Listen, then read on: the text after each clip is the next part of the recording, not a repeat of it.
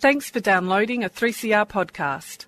3CR is an independent community radio station based in Melbourne, Australia. We need your financial support to keep going. Go to www.3cr.org.au for more information and to donate online. Now stay tuned for your 3CR podcast. Thanks for downloading a 3CR podcast. 3CR is an independent community radio station based in Melbourne, Australia. We need your financial support to keep going. Go to www.3cr.org.au for more information and to donate online. Now stay tuned for your 3CR podcast.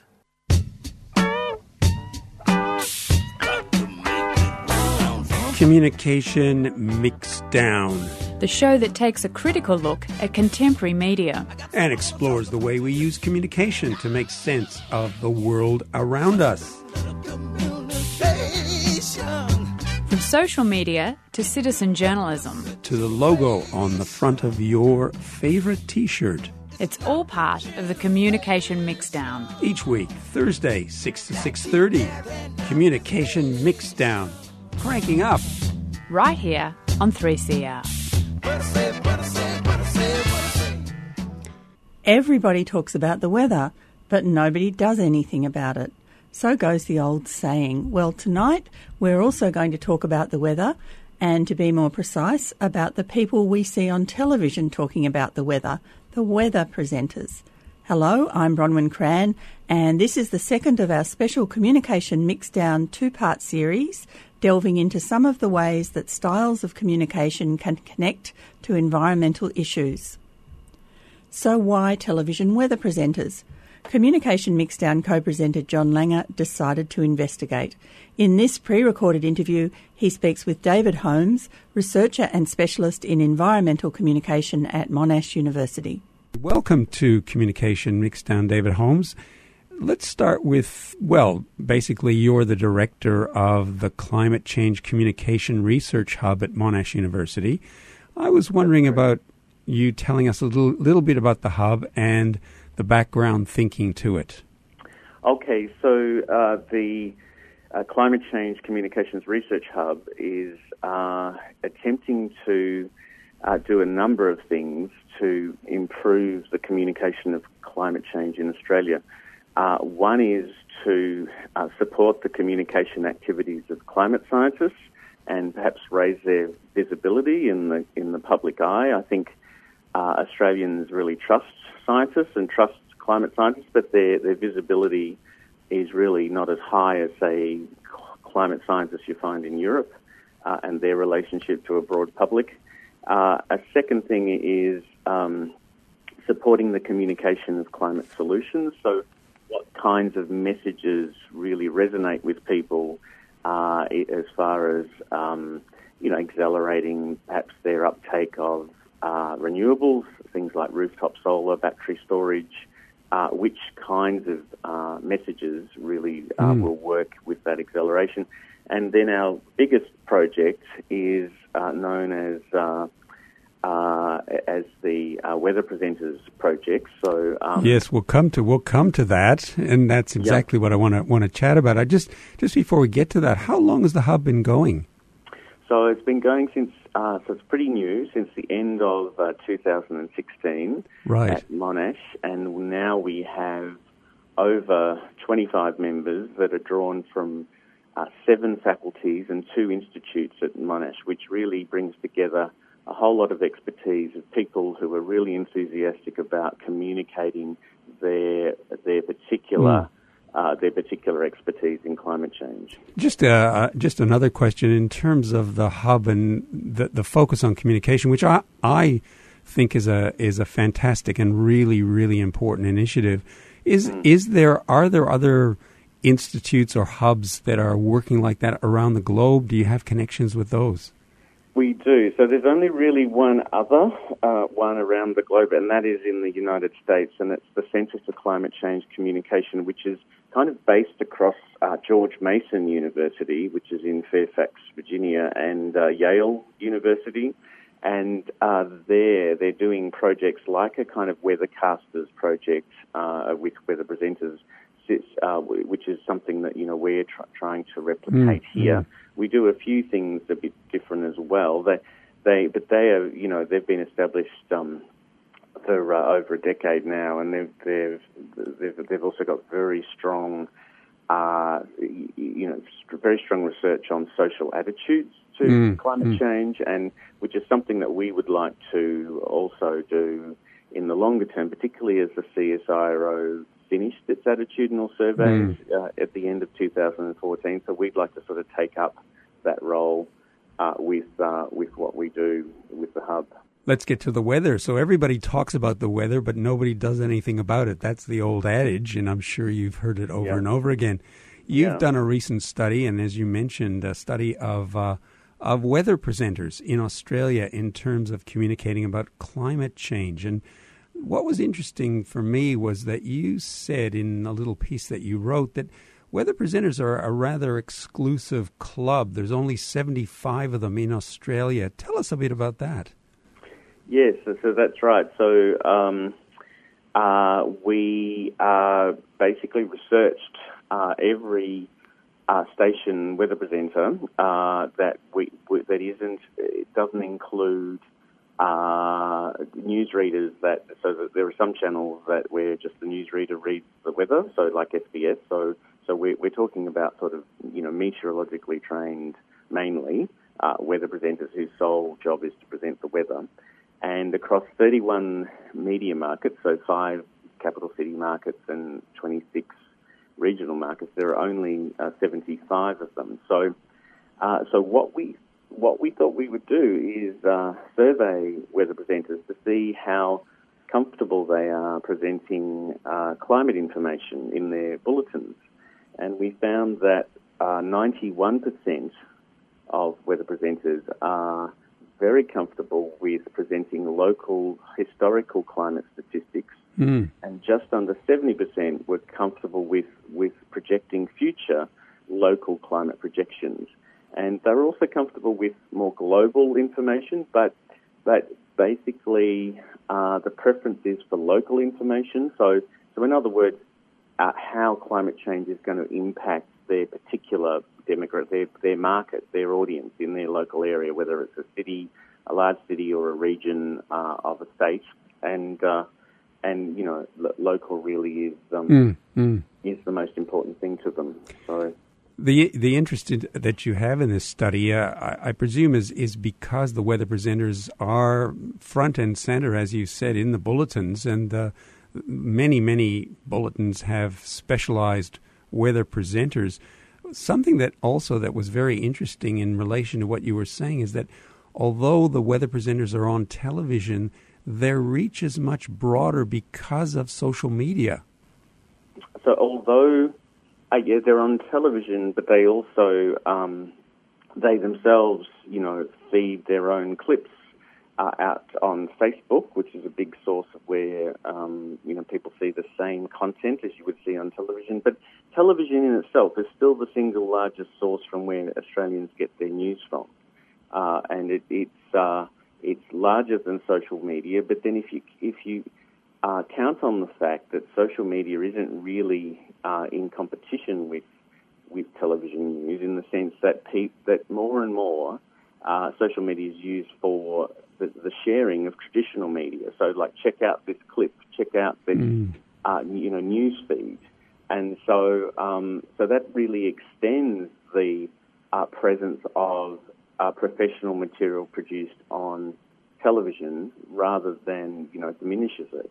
And so I think it's a fallacy for people to think that all social media's come along at the end of television or something. It just provides new ways to look at the same content. In terms of your methodology, you said you surveyed, something like 75 presenters. And again, what I read was, and this is getting into a little bit of the editorial side of things. You got something like a 46% response rate.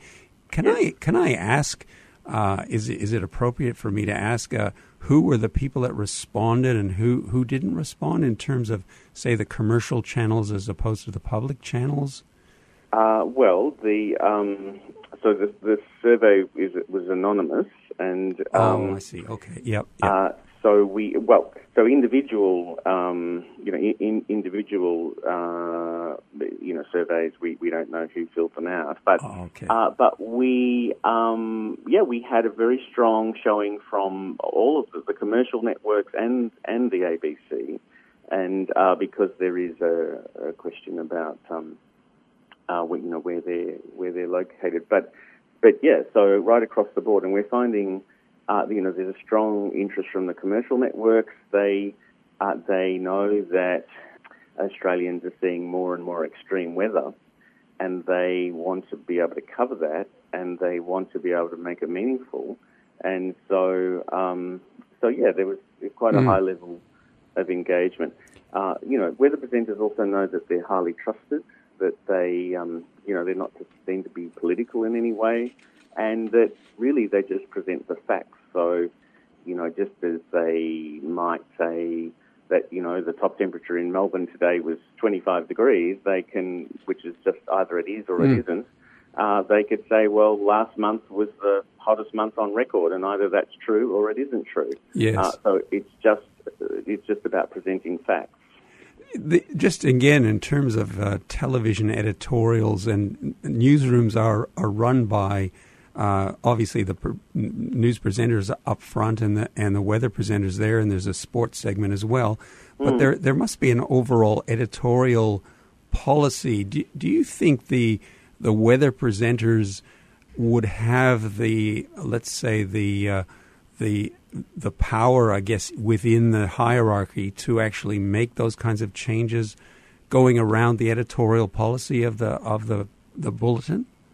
Well, it varies from market to market as to how much autonomy a weather presenter has versus the how much they need to sort of follow what perhaps the news director is interested in, and sometimes that autonomy is related to their popularity. So for example, if they're incredibly popular, they're highly promoted by the station. They're given quite a bit of license to do what they want, and if they're passionate about presenting some kind of climate information in their segment, then that's fine. In other cases, it's a matter of convincing the news directors. So, in the American program, what they found was when they introduced this new innovation in the weather to present climate information, that ratings of those broadcasters didn't go down, and in many cases they went up. And this is what we're anticipating in Australia, because we've also surveyed the audiences of the same weather presenters that we surveyed, and we have come up with some very interesting findings, including that almost just under 75% of the audience. This is 5 capital city audiences where we surveyed 750 audience members, and 75% were interested in learning more about the impacts of climate change. And then we had some questions in there that would be of great interest to news directors, which is that would you continue watching your main news program if it started presenting information on climate change? And 85% of respondents said they would. And so then we had another question, which is also perhaps more relevant to a news director, is that if another channel presented information on climate change and your main channel did not, when your main channel did not, would you switch to the other program? And 57.43% of the audience said they would switch. Very interesting. That's really fascinating. So, in fact, there is a market, potentially an audience-driven leverage there that could promote this. Well, indeed. I mean, when it comes to commercial TV, I mean, they're interested in ratings. That's how their business works, and it makes perfect sense. So if they get information, if they get research showing that, well, viewers actually want this information because, we live in a nation that's, currently being, it's currently very vulnerable to all kinds of extreme weather. Their viewers are noticing more and more that extreme weather, and it's really incumbent on weather presenters to explain what's going on. Well, yeah, why wouldn't you do that and make that innovation? Plus, in some ways, weather presentations are getting a bit tired. They're getting a bit staid. It's the same sort of graphics and synoptic charts. And, yes. And, a person smiling with, it really is something that could be shaken up a bit. Yep. I'm thinking back, and maybe you remember it yourself. There used to be, Rob Gell used to do a weather presentation. He was quite a personality in the weather world. And, he was. And I think he genuinely had a real following, and he could do all kinds of interesting things, I think. Yes. Yeah. No, he worked at 7, 9 and 10. And in fact, yes, I've spoken to Rob many occasions about this project, and he thinks that the time is now. It's probably a good time to do something like this because of the fact that Australians are noticing more and more extreme weather. You're listening to an interview with David Holmes, Environment and Media Specialist from Monash University. And this is the second of our special communication mixdown two-part series, delving into some of the ways that styles of communication can connect to environmental issues.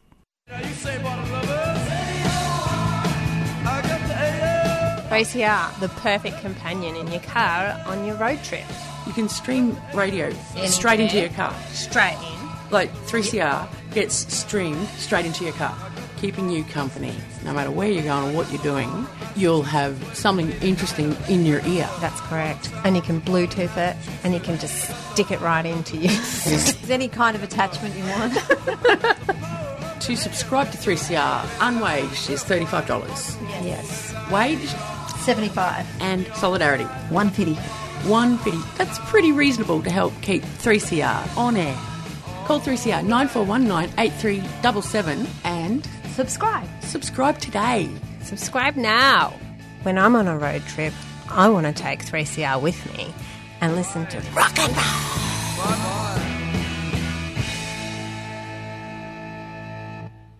David, just to go back to the American example, have you seen the bulletins where they do the weather and connect it to climate? And how does that work? Yes, so it works through an organisation called Climate Central, where they have a program called Climate Matters, and they offer this enormous archive of graphics, which is hosted on their website, and it's offered to 132 media markets in the US, where what a presenter can do is just, if let's say you've come round to July and you wanted to do a little piece on how nights are getting warmer in July in Tucson, Arizona, and that's your market, you can go straight to their website, select Tucson, download the graphic that relates just to Tucson, which shows a time series of maximum minimum overnight temperatures for since it could be the 1940s up until now, or the 1970s, showing how in each of those markets the temperature has gone up. So temperature time series are really easy, and in all of the markets the temperature never goes down; it's always going up. Very interesting, and that's. I also read that you're involved in creating these climate communication packages. Would that be the sort of thing that you would like to put in these packages? Yeah, so we're starting to build our archive now, similar to what Climate Matters is doing. So what we're asking weather presenters, so we're engaging with them to ask them what sort of packages would work in your market. And today I'm off to the ABC in Sydney to talk to weather presenters there about what would work.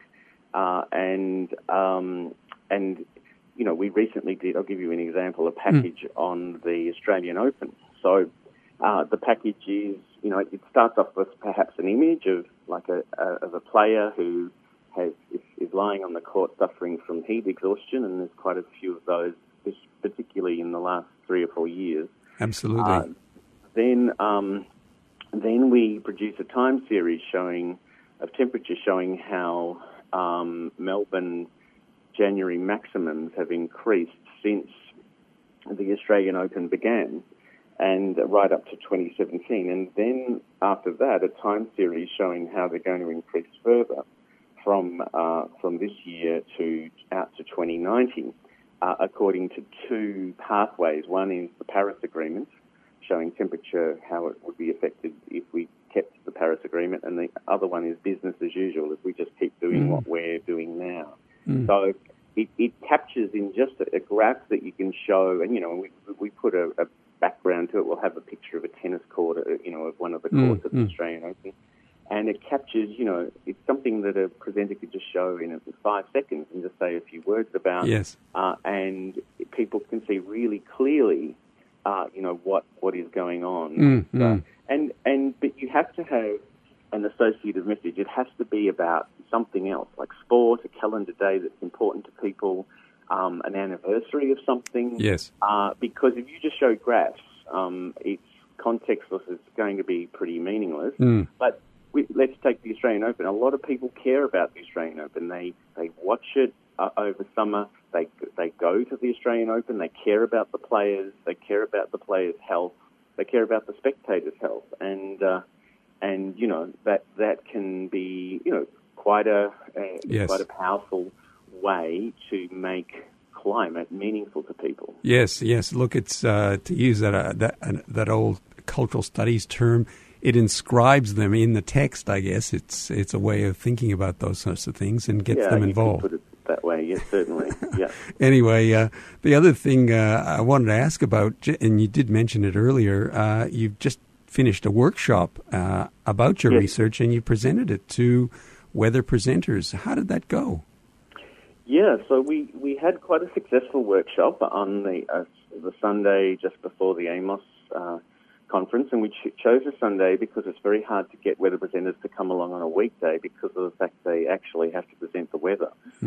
So we got the main anchor, a whole lot of anchor weather presenters. We had three from a commercial network, and we had 3 from the ABC and 1 from a regional commercial network, and they were very engaged in talking about, what might be some of the limitations on a program like this. And for them, the limitations were that they thought maybe their audience was, too averse to having this. It's resistant to, any sort of change in their format. Could be a problem. The other limitation they thought was time, that they only have often 2.5 minutes or less, and that, how are they going to deal with the climate information as well. So by the end of the presentation, there was a sort of presentation of the sort of graphs packages that would be used. They had a look at those, and they actually told the audience at the workshop that it actually wouldn't be that hard to show, say, the Australian Open package, or the, it can be done in sort of, very efficiently, in the sense that it's easy for the viewer to just visualize something in one graph or in one image. Yes. And so visual communication is really the important thing here, and that's how television works, with visual communication associated with explanation. And so as a result, many of these presenters are now interested in having input into the packages and advising us what will work in their market, and then they give us the ideas, and we'll go off and do the research, do the graphs, and then they offer it to them to use. So so we're very encouraged by that. Sounds amazing, and really, really successful as well. And I guess you just answered the last question, where to from here. That's clearly one of the things you're going to be doing. Are there other sort of initiatives around this that you're planning? I think what would also be good as far as where to from here is to establish a kind of national association for the weather presenters themselves, because what we've discovered is they're quite fragmented. They don't really have a professional association that's specific to them. They don't, have an annual conference, for example, where they can talk about this. And so we're looking at ways to try and encourage that and get so that weather presenters have a sense of themselves belonging to a group, and they often sort of don't meet each other outside of their own capital city, and perhaps sometimes not even within their own capital city for the city-based ones, and certainly the regional ones are more fragmented. So I think that's one way this can go. Another is look at whether organisations like the Bureau of Meteorology and the CSIRO that has so many climate scientists can provide some kind of short course training for weather presenters that gives them a sort of certification to talk about weather. Because in our survey of audiences, when we ask who do you trust most to get climate information, well, of course, climate scientists are number one, and sort of weather presenters are in the, they're also in the mix there. But given that television broadcasters are interested in trust, they're interested in audiences trusting their presenters as much as possible. It seems to me if they had greater scientific expertise, that's just only going to increase that trust. Yes. David, it's been fascinating and fascinating talking to you today, and your insights are really interesting, and I really hope this thing, that your project really does get off the ground, because I've been hearing over a few years now that weather presentations is one of the places where that climate information should be got out there to people and making them more aware of what's going on. And not just aware, but conscious of how they can connect to it. Sure, yeah. So, well, look, thank you for the encouragement and kind words, and I'm happy to keep you posted on how we get on this year. That was David Holmes, Director of the Climate Change Communication Research Hub at Monash University. He was talking there with John Langer about the ways that television weather presenters in Australia could engage audiences in understanding and ultimately confronting the looming crisis of climate change. That's it for Communication Mixdown this week. All material mentioned in this show will be put up as links on the 3CR Communication Mixdown website. The show streams online for 1 week, and then you can access it as a podcast. We're here next Thursday. Let's go out with a song about the weather. Here's Irma Thomas.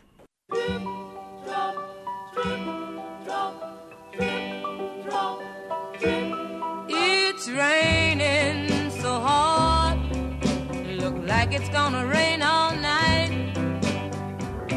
And this is the time I love to be holding you tight. But I guess I'll have to accept the fact that you're not here. I wish the night would hurry up and end, my dear. It's raining so hard, it's really coming down. Sitting by my window, watching the rain fall through the ground. This is the time I love to be holding you tight. I guess I'll just go crazy tonight. It's raining so hard, brings back memories of the time when you were here with me, counting every drop, about to blow my top. I wish this rain would hurry up and stop. I've got the blues so bad I can hardly catch my breath. The harder it rains,